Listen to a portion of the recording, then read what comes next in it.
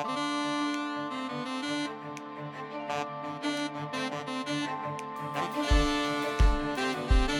and welcome to the Kingdom of Thirst podcast. My name is Abigail Kelly and I'm here with Amalia Dillon. Say hello. Yay! Hi, I'm Amalia Dillon.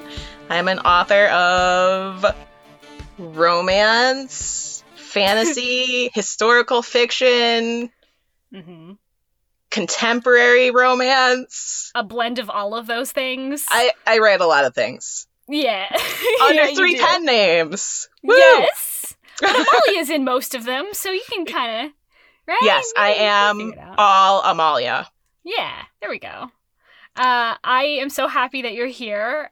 You were first featured on the podcast unsuspectingly in our orc episode. Yes, it was awesome. Still to this day, I think one of the best episodes. We're like 20 episodes deep, and it was a very good episode. It was really fun. Yes. And the book we featured was Honor Among Orcs, which was such a good book. So fun. And I did not know that was a subgenre that existed before I dove into it. Me neither. And yeah, right? Like, who knew? There are a lot of people who really like orc stuff, though, I have found out in the interim. It is a lot. But I am so happy to have you here because we got to talking a little bit on Twitter when the episode released about the kind of vagaries of publishing and Yes. the reluctance for from traditional publishers to publish things that are outside of the mainstream that very clearly have a huge audience online. Yes. And I was so excited to talk to you about it, and you were gracious enough to agree to come on this silly little podcast to talk about those things today. But before we get into that, all new guests of the podcast have to answer one question before anything else. Oh no, And not that a pop is- quiz. Oh, it's not a pop quiz. It's more like a temperature check. Okay, I'm okay. ready. How do you feel about romance novels? Oh man, I love romance novels. Are you kidding? They have gotten me through the entirety of 2020. No, like 2019, 2020, the first 2 months of 2021. 2017, Like 2016. romance novels forever. Yeah. Yes. When did you start reading romance novels? Secretly. Generally, yeah. I was, I must have been like middle school, sixth grade, maybe a little later. Like I would like filch books because my mom read romance, and don't tell her, she won't listen to this, thank goodness. But like I would filch romance novels off of her bookcase, and like because I was allowed to read some of the books on the bookcase, but she wasn't really clear about which ones, so I just like went for it. So yeah, like probably like middle school, I started really getting into it, and never stopped. Do you remember what your first romance novel was, or thereabouts? There was one that I really loved that stands out the most to me as like the one that like really like hooked me. It was called The Angel and the Prince. I don't remember who the author was, but it was like a Zebra, the publisher Zebra imprint. Yes. And it was like about this like super awesome badass woman knight, and like she was French, and her arch nemesis was the Prince of Darkness, who was Very good. English, and like they met on the field of battle, and he took her captive and is holding her for ransom, and they fall in love, and it was just so dramatic, and like just like also like she was so awesome because she was both like a kick-ass knight, and like she had like this like she cared about people and like wanted to take care of people too, so it wasn't like she had to be one thing or the other, she could be both. It was just A+. I haven't reread it in a long time. I'm not sure how it would hold good. up, but I loved it. Yeah, that's the trouble. I've said it before on this podcast, but my very first official romance novel that I ever read was Cressley Cole's what was it? I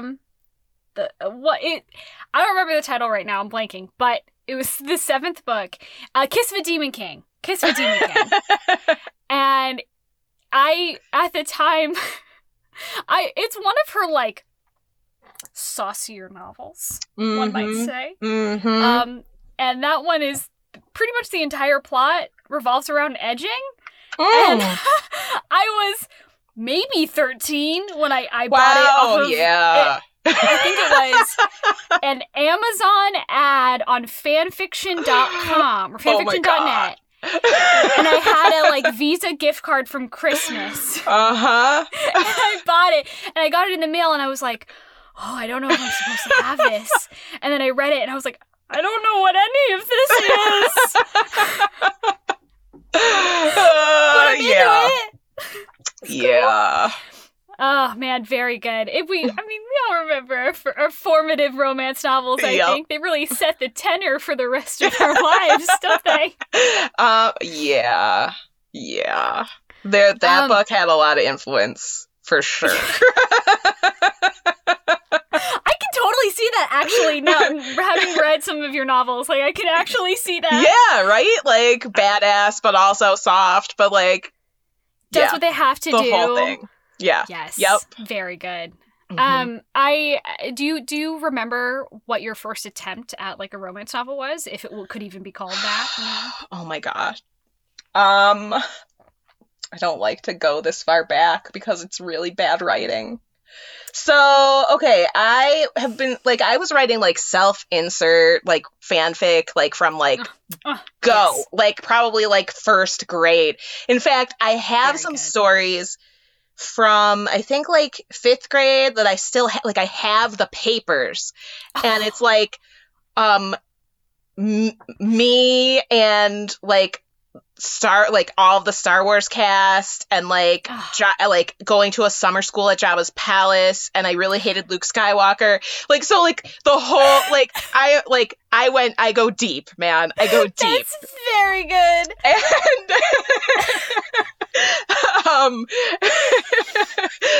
so I think that my first romances were really middle school. I was writing, of course, because when you're in middle school, like you don't really know, like you just are telling stories, and what are the like most familiar stories, like the stories about your own life, right? Mm-hmm. So like you can ship like the people who are dating in your school and like change their names, and it's like, all a secret, like no one will know.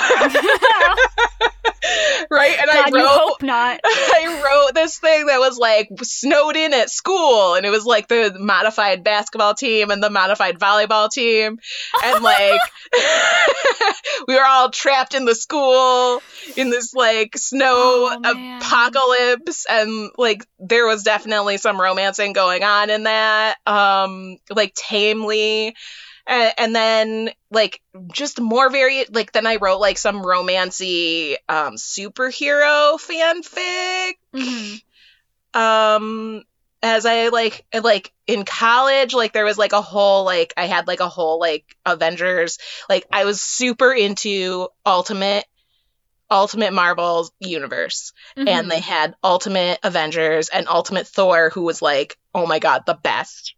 Mm-hmm. So I was like writing like super romancy fanfic.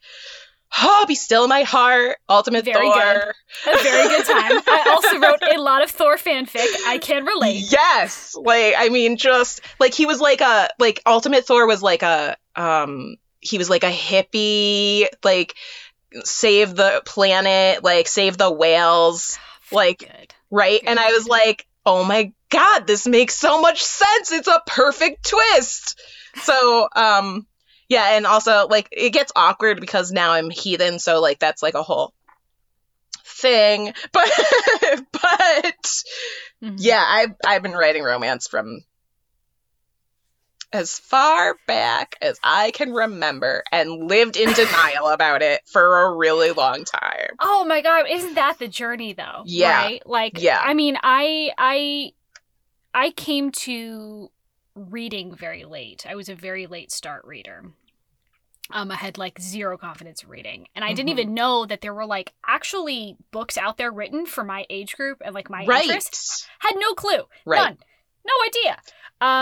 And then I always wrote. I remember I had one of those like Trapper Keepers that they sell, or they used to sell at Limited Too, that had the little like voice password, and it never worked. Oh man. Voice password. That's like a whole different level of Trapper Keeper technology. Yeah. I had mine, and it was like mostly machine, almost no actual journal inside, right? It was just a little pad of paper. And I remember writing like Naruto fan fiction with myself in it when I was maybe like 9. And then afterwards, like, I discovered the internet, which was a bad choice in general. Right. But I found fanfiction.net, and then I thought that's where all the stories written for me were until I was like 12 or 13 when I found the young adult section, and I was like, wait a minute, hold on. Yeah. They write romance for my age? What? Some of the best romance too. Like sometimes like it's just like so good. It's so good. I think because, you know, it's one of those things, right, where because you're limited by kind of like generally what you can show and like how far you can go, they really dig deep into developing the relationship outside of, you know, the physical side, which can be kind of a crutch in adult romance. Yes. They boinked and now they're in love forever. Oh. Yeah. I don't want to be like trashing adult romance because, man, I get a lot of love. I have so much love for like adult romance. Like, I can't even. But like, there is something about young adult. Like, when I was making my list of like fantasy romances that I love, like I realized a lot of them are like I have a lot of young adult fantasy romances that I just like really keep coming back to and love so much. And I can't like, and I'm like, why do I love these so much? Like, why? What is it about these young adult fantasies that just feed me in a way that like adult fantasy doesn't? And part of it is like, I think that it's just so focused on growing the relationships, like romantic and otherwise, that you don't get as much of, at least that I haven't found as much of in adult fantasy. And like, I'm always looking for more of. Yeah, I think, and it's funny how, like, with the backlash that has happened in we have the pre-Twilight world and we have the post-Twilight world. And as a bookseller, I've encountered this backlash a lot, which is now there's a kind of like, although there's still a ton of romance, but no one likes to talk about that. Everyone talks about this is a YA fantasy, but it doesn't have any romance. Yeah. How progressive and cool is that? And I used to get really annoyed selling books to teenagers and having, you know, sometimes like a fellow bookseller or someone be like, oh, well, you know, that one's good. It's got a little romance in it, which is like, but the rest of it's good. And it's like, wait. Hold on a minute. There is a lot of this like reflexive apology for the existence of romance. And it's something that I like have been like had to fight in my own, like, internally, because, like, I started out, and I was like, I don't write romance, I write fantasy. Oh, no, there's no, I mean, something kisses in it, but, you know, there's no, you know, mostly it's just, like, magic and, like, saving the world and stuff, but also maybe there's a little bit, you know. Spoiler alert. I was always writing romance. There was always smooching in it. Always. I had to rewrite whole books before because I was like so deep into the idea that like, oh, I can't, no one's going to respect it if I like make it like overtly a romance. So I have to like keep it on the DL. And then I realized afterwards, I was like, why does this book suck so bad? And I was like, oh, it's because I censored the actual part of the story that I like. Yup. You know, but don't do that anymore. No way. Yeah. Like, I had, like, a whole conversation and was like, are these the books that you want to write? Like, these, like, you know, romance, paranormal, or do you want to write historical fiction? I was like, oh, no, I want to be a historical fiction writer. I want to write, like, I was lying. Yeah. I was lying to myself, and I didn't even know it. All that internalized shame for just liking books where people end up happy in a relationship. Like, and it's like, why are we so... I mean, everybody wants love. Romantic or friendship or whatever. Like, we need love to, like, exist in the world. Like, why are we... I so ashamed of it. My pet theory, not to make this Abigail's conspiracy cast. Oh, let's go. Yeah, is that you know, this is a predominantly female-led genre, right? Yeah. And anything that women like and women make, automatically is not meant for wider consumption. It is meant for public censure. And which is enormously frustrating when you think about it for more than a second. But I think also it goes a little bit deeper than that, because so much of romance is a power fantasy in favor of women. A power fantasy of just, like, being in control of your life and finding someone who cares about you as a person and who will be with you through thick and thin. Like, that is...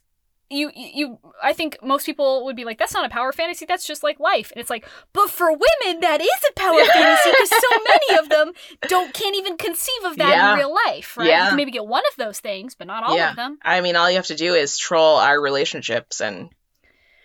Oh, God. What is it? Am I the asshole here thread or whatever? Yeah. God, all the, like, straight problems. Yeah.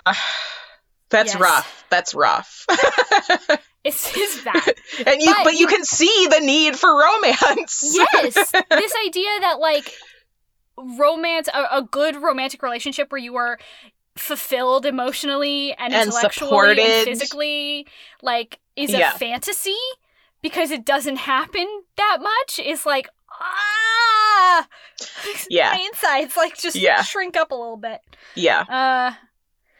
Speaking of my insides shrinking up, let's talk about publishing a little. Let's do it. Let's get down and dirty with it. Okay. Because, like, I'm interested, obviously, because I'm a bookseller, so I'm coming from a different angle here. I've seen a different side. I was also briefly a bookseller. You were also a bookseller? I worked at a Walden Books, which I miss Walden Books so much. Bookseller fam, unite! Oh my gosh!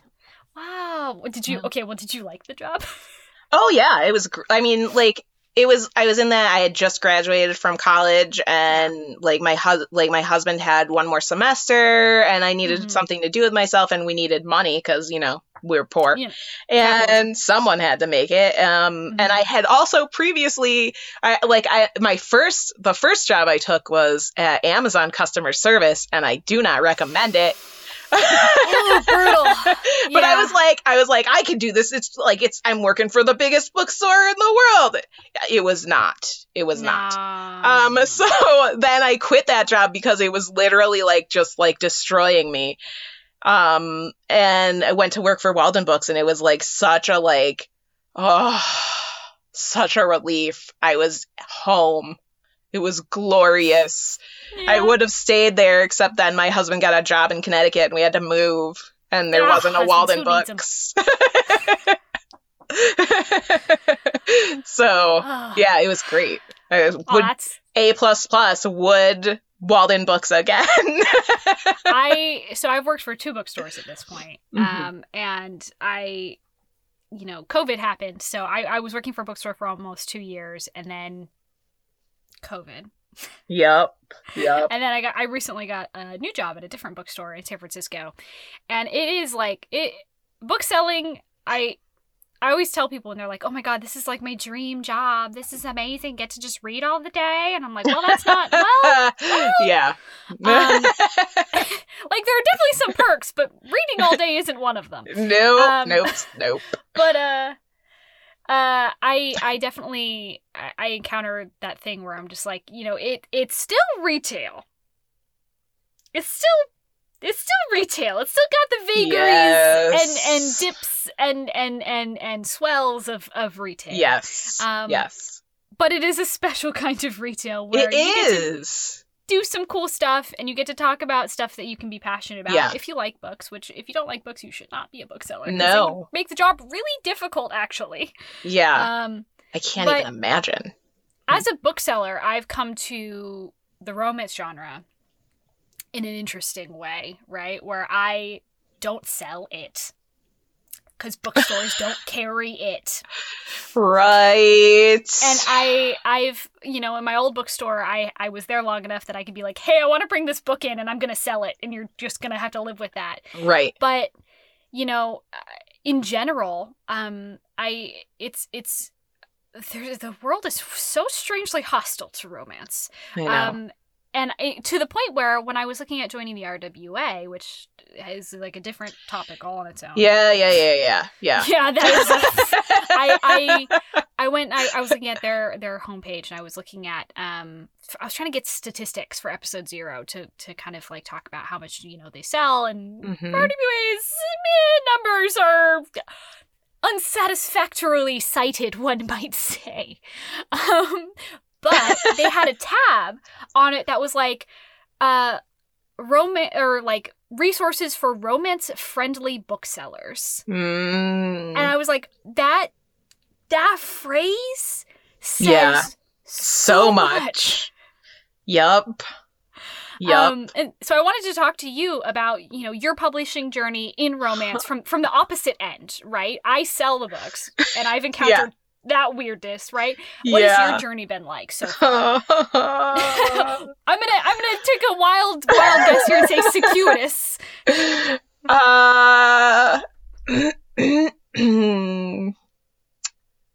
So,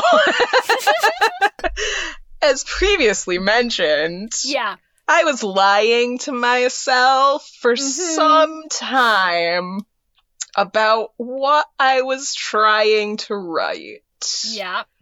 So, okay. So my first books are fantasy romance. Uh-huh. They were published by a small press. And they were actually, not my first books, but,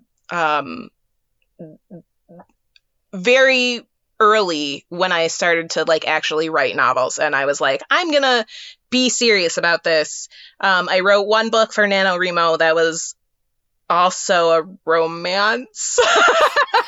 Shocking. And that's Trunked. And then I wrote this series, which I had been kind of working on in the back of my head since, I don't know, 2001. It had been a really long time. And then finally in 2009, I sat down and I wrote this series. It was my Fate of the Gods series, and it was taken by Worldweaver Press, gave me a contract and really gave me hope for my future as an author. Yeah, understandably. I was really close to quitting when that offer came, and those books, they're romance. I tried to be no, they're romantic fantasy, not fantasy romance, because, lying to myself. But my publisher was like, they're fantasy romance, and I was like, fine. Fine. But I was afraid in the back of my mind that well, if they call it fantasy romance, then what about no one's gonna buy it, no one's gonna take it whole seriously. Male readership that because most of my beta readers were guys. Yeah. Which so I was like, how can it, okay, so whatever, and there's a lot of things going on in those books, but the romance is the core, the heart of the series. And so I was writing romance. And then I was like, but I want an Asian, I want to be traditionally published, whatever. And then I wrote another romance. Yes. Well, first I wrote, so I wrote Helen of Sparta, which Helen of Sparta is essentially the romance of Helen and Theseus, because like, you don't hear a lot about Theseus kidnapping Helen. Like, we just usually go straight to Paris of Troy. Like, but there was a whole prior, like, thing with Theseus. And, like, I went all in. And I love them. Theseus is, like, my number one man. Like, yes. Controversial opinion. I know. Like, I know. Ariadne would disagree. A whole podcast in itself. So, and, like, it was a romance. I mean, except that where I had to end the book, it didn't have a happily ever after, but when I wrote the sequel, it sure did. So, and like, I was like, no, I'm going to write historical fiction. And I wrote, I wrote Helen of Sparta. I wrote By Helen's Hand. They got their happily ever after. I wrote Tamer of Horses, which also is a little, like, it's a very romance. But the epilogue is tragic, so just don't read it. Or don't read the epilogue, and you have a romance. But, like, Greek myth, like, it's all tragedy, so, like, you have to, like, pick where you want to end things if you want it to end happily. And then, and Helen of Sparta, By Helen's Hand, they were published by Lake Union Publishing as historical fiction, women's fiction. So, like, I mean, I was kind of sneaking the romance in there. And then writing more on the side, like Honor Among Orcs, and what else was I writing? Oh, yeah, Son of Zeus, coming soon. But when I, like, had, like, the real romance novels, I couldn't find publishers. Like, the deeper I leaned into romance, the less traction I was getting traditionally. And I don't know whether that's just because I was departing from the brand that I had established, or whether it was just because my sales were not what maybe someone might have hoped they would be. Yeah. All I know is that, like, I wrote Daughter of a Thousand Years for Lake Union Publishing, and that was the third book in that contract, and it finished out the contract that I had with them. And that book was not a romance, and it, like, just, like, broke me to write it. It was a very personal book for a lot of reasons, and after I finished it, I started writing these contemporary romances, and it was like I was being healed. Yeah. So, and then, of course, I ended up launching a whole third pen name just to publish these contemporary romances that I wrote. So, my path to romance was live in denial until publishing breaks you, and then finally embrace the fact that you are a romance writer at heart, and part of you needs to also write these books. Like, I still do write some historical fiction, and, like, I love the Bronze Age, so I'm never going to give it up. Fair. But, and I still write fantasy, but most of that is heavily romantic. You know, they're in the passenger seat, right? Like, the romance is driving. Right, yeah. I think, you know, that's so interesting, too, because you're talking about how, you know, like, the sales that you have with your previous books affect when you try and pivot to do something else, right? Because then they ask you, oh, I see that you've published this book. How well did you do? And it's like, well, does it matter if I'm doing a whole different new thing? Does it? It does to them. Yeah. And that's that's something that I think a lot of, you know, I've been working on getting published for 5 years now ish. Yeah, big mood. Yeah. My family, bless them, they've been trying to understand, and they don't get a lot of, you know, most of it. They don't get this whole thing really, but They support me. Yep. But one of the things that I get all the time is, well, why don't you just self-publish? Why don't you just do indie publishing? And I'm like, well, Yep. here's this whole complicated mess. One of them being, I don't really have that much of a platform. Like, I don't have anybody to sell to. More than likely, if I were to put something out there, it would just sink to the bottom of the algorithm. Yeah. Maybe I'd get lucky, but probably not. And then on top of that, right, like, if I do tank and then I try and get something published traditionally in the future, they're going to be like, oh, I see you have a self-published book. Let me see sales, please. And so it's a gamble one way or the other. You know, we can't all be Ruby Dixon. We can't all be publishing, you know, a book every other month and doing crazy numbers over there in indie publishing. Well, even having my small press published series, which was in a totally different genre, I had to. My agent advised me to like get a pen name for historical fiction, and we would start as like I was a debut historical fiction debut author, and then basically erase my sales history that way. Because like it was a small press, like it was a small press starting out, like it wasn't like it was like I was happy with the contract because where I was, like I wasn't really ready for anything more than that, like to handle anything more than that, because the bigger the contract, the more money you're dealing with, like then you like more taxes and figuring out your business, and like it becomes like a whole giant monster, and I was like terrified of that. So like it was the right contract for me, and I think for those books, because nobody else was ever gonna like I can be honest and say those books like do not fit any existing market share.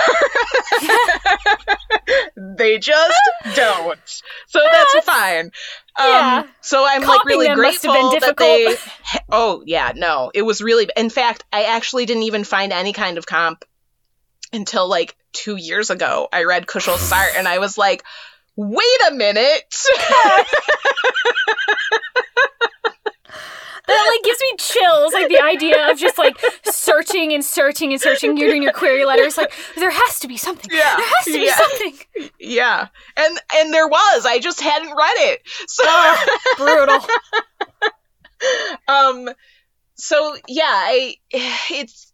it's hard because no matter like if you take a small step, and it's a step forward for you, and even when there is no real expectation of sales, because I don't think anybody expects these small presses, these micro presses to really be moving high volumes of books, especially if they're print on demand and they can't get into bookstores. Like there are so many challenges like in the way of getting those books into readers' hands, but it still can count against you as an author when it's time to sell the next book, because there's this idea, which is, I'm going to say a thing. I apologize, publishing. Please don't hate me.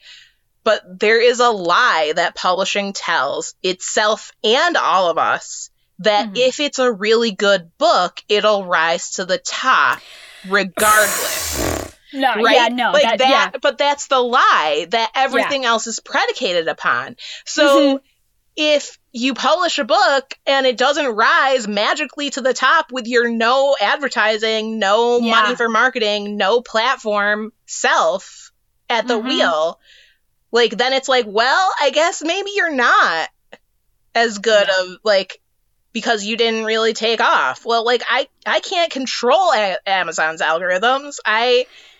I'm only one person. And if you don't have a platform, right? If you don't have a fan base to sell to, a dedicated fan base to sell to, which is nowadays harder to build than ever. Oh, yeah. Everybody's already following everybody they want to follow. Good luck, right? Yep. It is extremely difficult to rise to the top.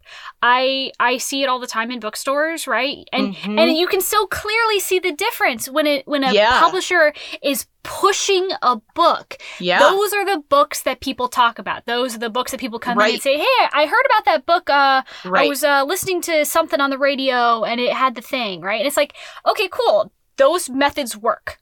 That's great. Good to see. Yes. But indie authors, smaller authors, most authors have no idea how to set up their own interviews. They don't have the resources to do these things. Like I a good illustrator for covers and stuff is essential, a lot of times. Yep. And authors are just usually regular people who don't know how to even get that whole shenanigan started, right? Yep. Like, let alone have the money or resources to afford them on their own. Yep. Or they trust in publishing to do right by them because they know what they're doing, don't they? They've been in this longer than me. But publishing, even just in the time that I have been in publishing, the amount of work that has been shifted to the author for promotion and marketing and selling the book and moving copies is so extreme. Like, it's a mountain. Yeah. Like, you can either be an author or you can be your own publicity agent. And so many of us are, like, so deeply introverted, too, that expecting us to be able to do all of this labor to sell our own books, like, why am I giving you a 90% cut if you're not even gonna try and sell the book? And I think that's a really good segue to talking about, like, publishers' reluctance to publish books that are asked for and wanted by a rabid audience, right? And whether or not you think that in the future, indie publishing, self-publishing is either going to be absorbed into traditional publishing by them adopting this sort of like hybrid model and accepting the sort of nicher, less mainstream stuff that is becoming more and more popular, or self-publishing and indie publishing is going to eventually simply overtake traditional publishing because it's A, faster, and B, authors can write whatever the hell they want to an audience that wants those things. I think a lot is going to depend on whether bookstores survive the pandemic. Yeah. I'm not really happy with, man, if big publishing, traditional publishing goes and adopts the indie model and stops, like, I feel like they're going to just support their books even less. Yeah. And at that point, what value is there in traditional publishing at all? Like, even now, sometimes you have these digital first presses that are operated by traditional publishers, and okay, they have the distribution, but does the distribution matter if you can't get a print edition? You know, it's funny. I think a lot of people, when they start out with their publishing journey, they talk about, like, they want to get traditionally published because it's sort of a prestige thing, right? Right. Like, I want to be a real author, right? Right. For me, it's always been, the reason I want to be traditionally published, or I'm trying to be traditionally published, right? Lord knows if it'll ever happen, but, like, is because of the support system. You end up with a team of people who are supposed to help you out and who know what they're doing, who can look at your work. In an ideal situation, right? The faces I'm making, yeah.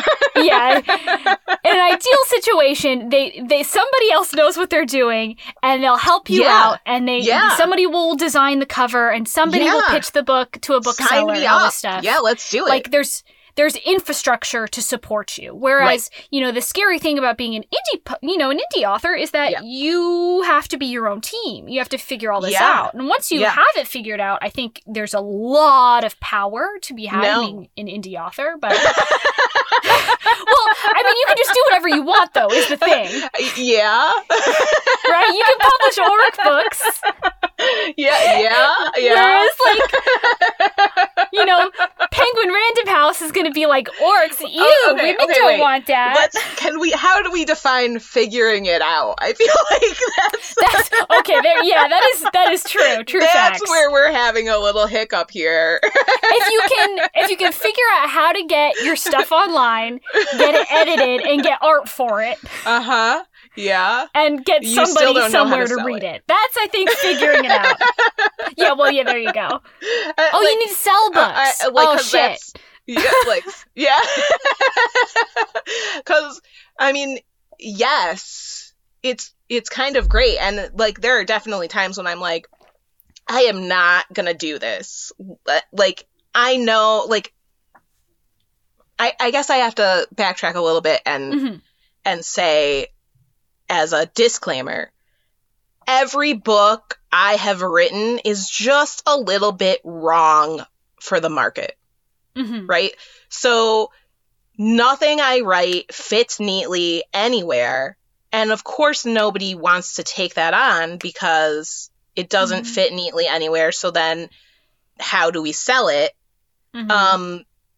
And that's always ultimately the question. How do we sell it? How do we sell it? How do we sell it? Who's going to want this? Yeah. Not even who's going to want it. How do we reach them with the existing labels and structure that we have built, because we don't know how to sell things outside of that. Yeah. And I think that also, like, now the way that indie publishing, the self-publishing has gone, it used to be that it didn't matter as much because you didn't have to fit on a bookshelf if you were digital, like primarily digital. Yeah. But now with, like, the categorization and the algorithms, I think that it's made it even harder for the crossover, like, genre crossing books, because you still have the same problem of, where do I fit it? How does it fit? Like, how do we reach the people? And if it doesn't fit in this niche, which is, like, very well established and strictly, like, defined by the market, then you're going to get really bad reviews. You're going to get and it's going to turn off the reader, and that, because it's not what they expected, even though it, like, for example, I have a book coming out, Son of Zeus.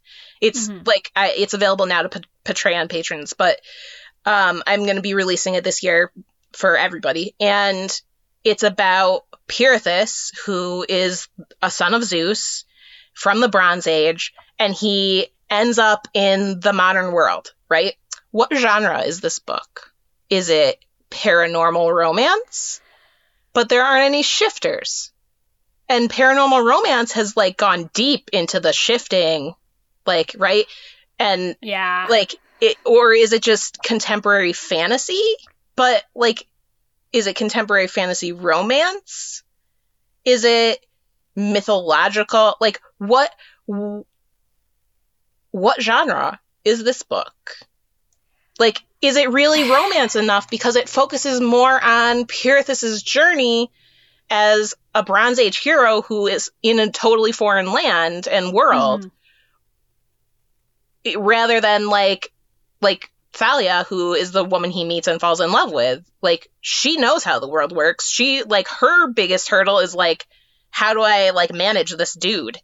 Right? Yeah. Like, he's feral. This is not how the world works anymore, buddy. Please stop putting olive oil all over you. Stop it. You're so glistening. Stop. So how do you sell the book? Like, I basically am at a point where I'm just like, you know what? I'm going to just write it. And if people find it, good. And if they don't, I wrote the book. Yeah. I mean, I guess that's like all you can do, right? Like, if you write a good book, the rest... that's first hurdle. Write a good book. Good luck. I think, you know, all you can do at that point, like, as an author, is you only have the tools that you have, right? You only have the skills that you have, and you can learn a certain set of particular skills. But, like, overall, you know, it's a long game too. Like, nothing in publishing, indie or otherwise, is quick. Short of you going viral, which is usually a bad thing. Truth. You know, you can only get one reader at a time, really, unless you're, you know, I don't know, doing some crazy stuff. I don't know. But it's a long game that has no immediate solution. It has no immediate success. And I think that, you know, if your book is good, somebody will like it. Somebody will like it even if it's a bad book, because there's a reader for every single book in the world. There is. Yeah. So, like, I mean, I guess I got really off topic there because, like, the question is, what will traditional publishing, who will triumph in the epic cage match between traditional and indie? And, like, man, I don't know. These big publishers, they keep consolidating. Yeah. Deep, like, bigger, like, and at that point, once you get so big, I don't even know how they pivot at all. Yeah. Yeah. So then are we going to just, like, see these big publishing houses that have existed for hundreds of years who refuse to change their business model just completely just collapse, and a new house of what? A new ruling house will rise from the ashes. Right, like, from the small press, like, those, like, because those are the smaller presses, I think, have more flexibility and are able to pivot a little bit more easily. But I mean, I don't know. I hope they're still going to pay their authors. Well, they've never been good at that, have they? No, but, like, I mean, because that's the big advantage, right? If you get a good contract with a traditional publisher, you have the good advance. And I'm not, like, I would love to be traditionally published again, because I'm not going to lie to you, like, the money with a traditional publishing contract for me, like, and this is not true for all indie publishers, like, indie authors. Yeah. But for me, the money was a lot better. Yeah. So quicker. Yeah, like, and I, like, so I'll take, if somebody wants to throw me a contract, I am here for it. Yeah. But I'm also the kind of author who is going to say, I'm not going to write for the market. I'm going to write the books that I feel called to write. Yeah. I think that what they're going to do, the trend I'm seeing, is that they are already, like you talked about, relying now so heavily on the author's labor already in the publishing houses. You know, you get that big advance, great, but you have to do most of the work. Mm-hmm. You're the one who's sending out the merch. You're the one who's doing the promo. You're the one who's, you know, setting up all the Zoom meetings and stuff like that. And what I think they're going to do is, I think they are going to, in the future, start snapping up like, really established indie creators who already have a brand. They are already done all the work. Yeah. Yeah. I think they're just going to start doing it in mass, right? Because they don't have to do any of the work then. The platform's already built. Right. The brand's already built. All they have to do is package and distribute. Yeah. That's it. Which is a really grim... it's a really grim outlook. I mean... Yeah. If authors are getting paid and books are getting sold and people are reading them, I mean, ultimately that's all we want. But someone's losing out there, and it's usually the author, which is yeah. Yeah.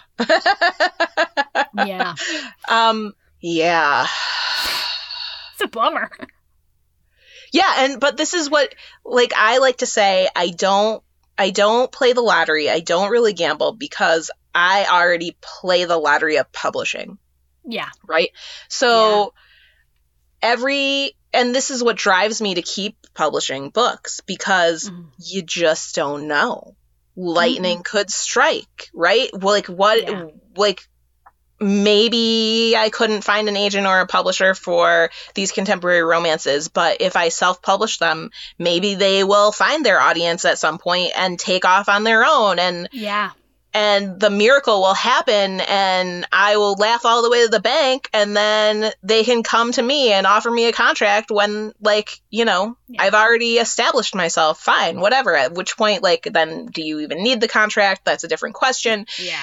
But, like, you just never know. And I think that it's also as true in traditional publishing, that you they invest heavily in the books that they have decided have the best earning potential in advance, right? But every once in a while, there's still that runaway hit that's overperforming that nobody expected was going to take off. And if you're that author and they lowballed you the advance, you're going to be rolling in royalties. Like, so you just, like, I don't know. Like, the game is so... All you can do is, and it sucks, I hate the whole, like, keep the hustle work ethic. Right. And I hate the publishing narrative of, like, oh, you gotta fail up. Every failure, every rejection is like, yeah, you gotta earn it. It's like, shut up. It sucks, and you know it, and we know it, and we just know it together. But unfortunately, all you can do is keep doing it. Yep. Like, that's it. Yep. All you can do is keep writing and keep putting out good work. And, you know, if the book gets in one pair of hands that like it and can change their life, you know, and they recommend it to a friend, like, that's kind of all you can ask for. Now, you can really super want them to then give it to all their friends, and then give it to all their friends, and then give it to all their friends and family, and so on and so forth. Yes, that is also true. The dream. Yes. The dream. But realistically, you know, you have to, I think, if you don't have the fortitude to just keep on trucking, you're not, publishing is bad not industry. for you. No. Like, mental health wise, you're done. You're toast. Man. Yeah. Cause, like, I mean, I've got an enormous pile of rejections at this point. Yeah. I've got far, far, far more rejections than yeses. I got maybe one yes. Well, when I got into the... You only need one. You only need one. And then it was a no. It was a yes and then no. So it was fine. It balanced out. My life I have lived that life same. also. Yes. That good submission high and then crash. Hey, you gotta celebrate when they say yes, even if you know the no could still be coming. It's true. I got so sweaty and was so excited. Yeah. Oh boy. But it didn't happen.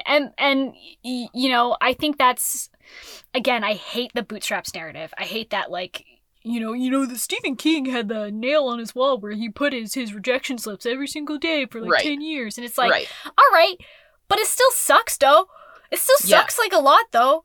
And it's, unfortunately, it is sort of the reality of what we're doing. And I think even as booksellers, I see it every day, right? Like, I see this, like, I see what people like, and I'm just like, how is that? What's happening now? Like, how is, and when did that, one day, all of a sudden, a book will just be hugely in demand. No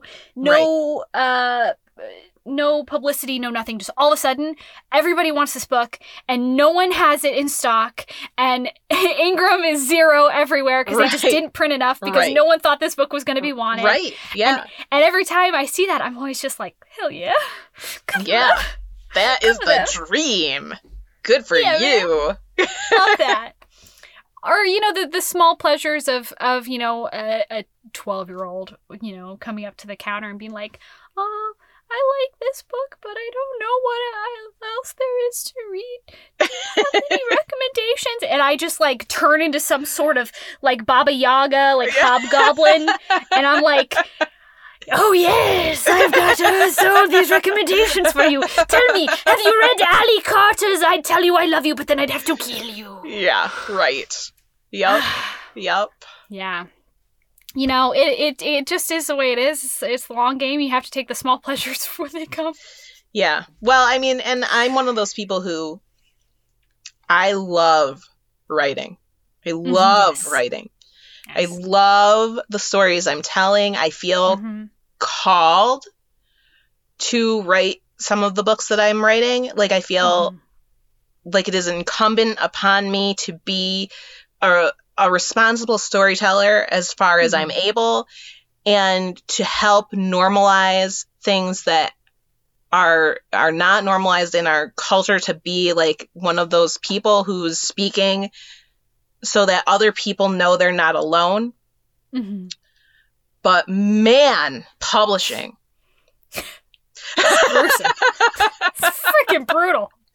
I hate publishing. I hate it. And I shouldn't say been around that too long. It's like, too whatever, old. author, blah, blah, like. But, like, I hate publishing. I just want to write my books. Yeah. And if I could get them out into the world and skip the whole publishing part and still, like, live, I would do it. Like, yeah. give me independent wealth, and I will write and publish all the books for free. It's fine. God, just give me that like universal basic income, and I'll just do it. Yeah. Like, you don't even pay me. You know what Give free me the art we sweet all UBI. get? Like, Mhm. well, I think that's a good bonnet on this lady. Let's. On that note. Give us UBI, and also this is the end of the episode. Sorry. You're in the plug zone. Oh, I'm in the plug zone. Okay. Yeah. Okay. Well, I wanted to talk a little bit about. I suppose I should talk about me first. I mean, you can. I am the author of Honor Among Orcs, as featured on this podcast. A very good book with an interesting magical system. I am also the author of the Postcards from Asgard duology, which involves It's popping off. some people from Asgard coming to Earth in the contemporary times. It's pretty great. And the Fate of the Gods series, which begins with Forged by Fate, which is, as previously mentioned, a fantasy romance. No matter how I have denied it in the past, I was wrong. And that's just as Amalia Dillon. As Amalia Teresa, I write sexy contemporary romances, like that are like rom-commy, and I mean, I really like they really are sexy. Like, I'm uncomfortable with how sexy they are sometimes. I was raised Catholic. I know that some people are gonna frown at me in my family, but they exist. I couldn't stop it. I'm sorry. There is a little spanking in book 1, but like after that, the spanking corner. I can't believe you tricked me into it. I'm sorry. I trusted you. But I cannot tell you how much I love these characters. Yeah. That I'm writing as Amalia Teresa. Like they give me life. And as Amalia Carosella, because yes, I am all the Amalias. I write historical if there's an Amalia, romance. It's probably you. Historical romance. I'm sorry. A lot of them have tragedy. Historical fiction and women's fiction. And, yeah, so you should check me out if you like Bronze Age Greece, because I am all up in it. You can find me on Twitter. I am at Amalia T as in Thomas, D as in Dylan, AMALIATD. And I guess I'm also kind of on Instagram. I know that like that's big. So I'm at author Amalia because I'm all the Amalias. Yes, you're every Amalia. Or you can find me online. I have a website because that was the thing you did when I started. www.amaliadillon.com. Listen. I am the only Amalia Dillon. Okay? You're the only one that matters, at least. As long as you don't put an O in the Dillon name, I am the only one. Okay? Yeah, that'll do You'll be able to find me. All right. And coming soon, as previously discussed, Son of Zeus. Pirithous, Son of Zeus, hero of the Bronze Age, familiar to readers of Helen of Sparta, makes a mess in the modern world and falls in love while he's at it. It's currently a Patreon exclusive, but we'll be releasing wide in paperback and digital this summer. And listen, I was told it wasn't a romance, but it has a happily ever after. The romance is definitely driving Pirithous in all of his decision making. I'm sorry that he is maybe more the main character than Thalia is. I'm sorry. I apologize if that is a deal breaker for you, but I love him. It doesn't have to be an even split. It doesn't have to be. Like, it can't be from one person's perspective. Like, it can't be one person's story. I won't take any guff about that. I know. So yeah, and while I have you, even though this plug section is going on really long, it's not my fault. I have 3 pen names. Don't worry about it. I'm going to shout out to literally any fantasy romance by Wendy Sparrow. Okay? She wrote a romance about Jack Frost falling in love called Frosted. It's still winter. Go buy it. And she wrote a Taming the Pack werewolf trilogy. Taming the Pack I'm werewolf looking at trilogy. these now. These look very good. Which are, like, she's just so effortlessly funny. In her, like, it's great. And they're sweet romances. So, like, if you don't like all the sex that I wrote, you can read her books and be refreshed because...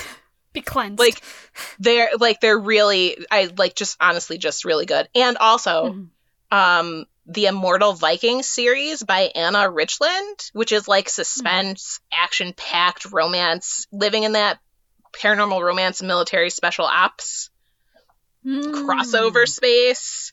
I loved them. Honestly, I just devoured those books. So, recommended by me. And I'm going to shout out to Fire by Kristen Cashore as one of my all-time most favorite YA I followed romantic her on fantasies. Journal. Yes. So, Bitter Blue, out of control.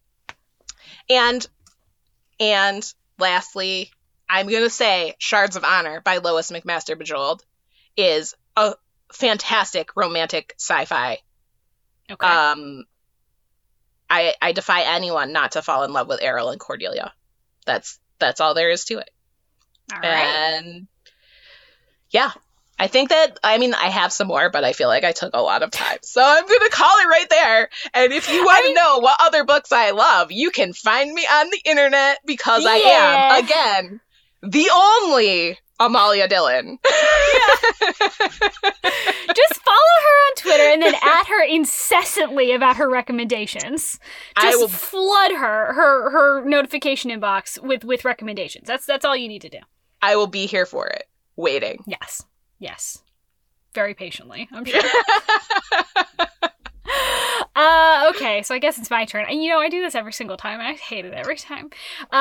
Okay, so a couple of announcements. I want to make sure I get these off at the top because I just recorded 2 episodes that actually will be coming out after this, because this is coming out soon.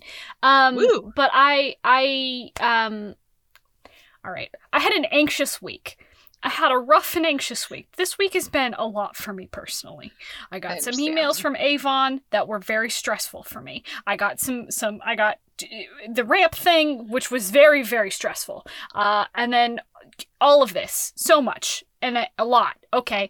But, you know what cures that? Buying things.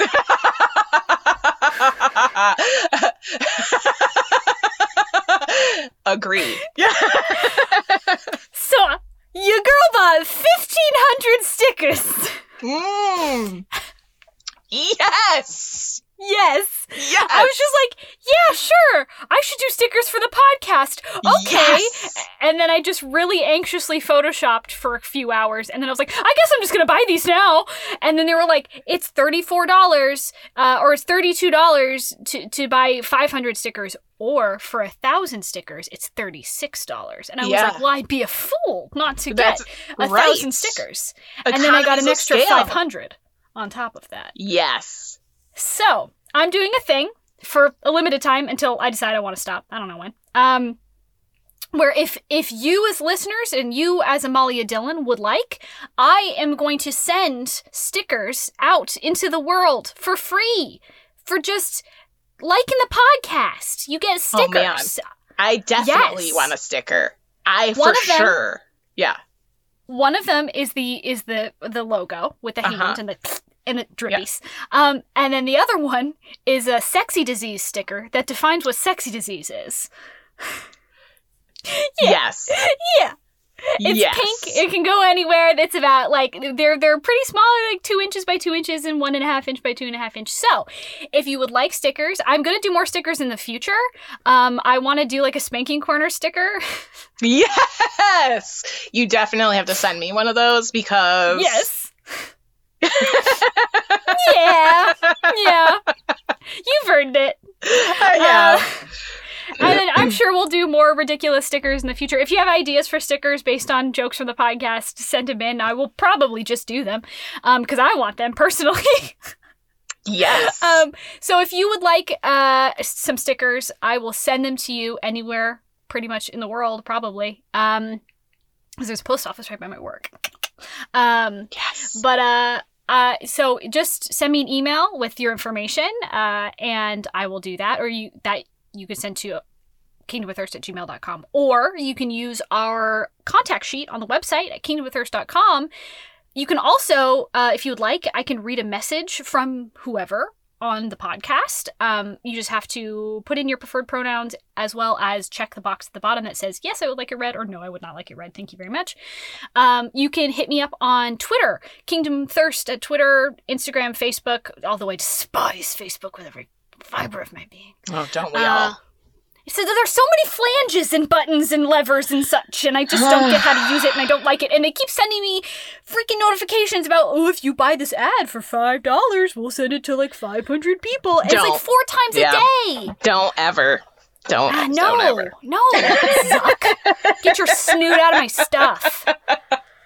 But if you can hit me up there, you can send me your suggestions for things to do on the podcast, as well as sticker suggestions, addresses and what all for the podcast.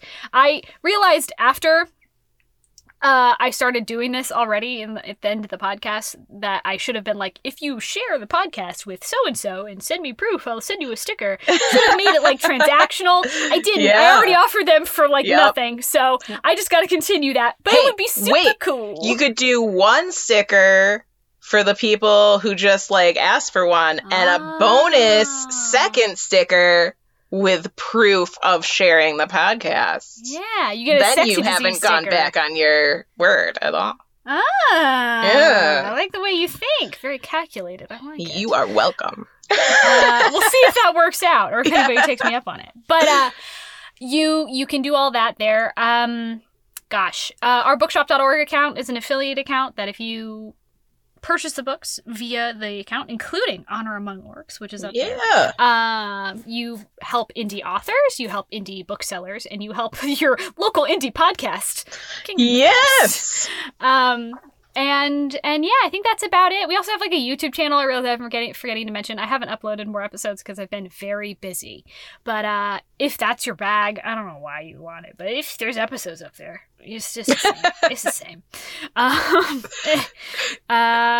But I got a cool little like logo that like zooms in whenever the episode starts. That's the only difference. Nice. So that's it. Tune in next week for shenanigans. Thank you so much for being on, Amalia. It's been fun. Yeah, it was informative. a genuine pleasure. It's very hit fun. Me up anytime.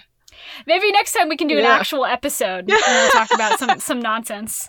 Yeah, look, tell me what to read. I will read it.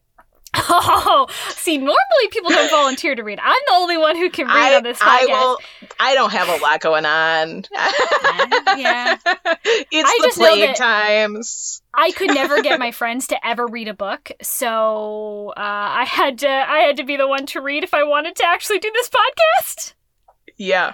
So, I have struggled that struggle. Yeah. Heck hey, yeah. Look, like, give me a rec. I'm actually, right now, currently reading Finley Fenn's The Lady and the Orc, the first of her orc books, because I heard about it on this podcast when it was mentioned alongside Honor Among Orcs, so... Oh my god! Yeah, that's happening. It's a very different book from yours, isn't it? Yeah, it is different, but, like, Finley Fenn is like killing it, like outrageously good writing, for her, right? like really. Yeah. I was only disappointed that there wasn't a paperback edition because yeah, I would have snapped that up like 4 weeks ago. Yeah. No, all of her books have made me cry so far. Every single one. Like, they all have very good happy endings, but she writes the angstiest bullshit and it hurts me every time. And I know she's gonna hurt me, and yet I go into it like, this one maybe she'll be nice to me, and maybe this one won't bruise me so much. No. And every time I'm like, I gotta go take out my contacts. No, there are 2 kinds of authors. There are the authors who delight in hurting you along the way, and the authors who just want to like wrap you in like a warm towel and tell you everything is going to be okay. And I don't think there is any in between. Punches me in the face Yeah. every time. She gives me a warm towel to hide her fist coming at me. Well, anyway, I'm enjoying it so far. So I'm glad to know that I have the punch to the feel. Bye. But yeah. Well, good luck with that. All right. That's the end of the podcast. Goodbye.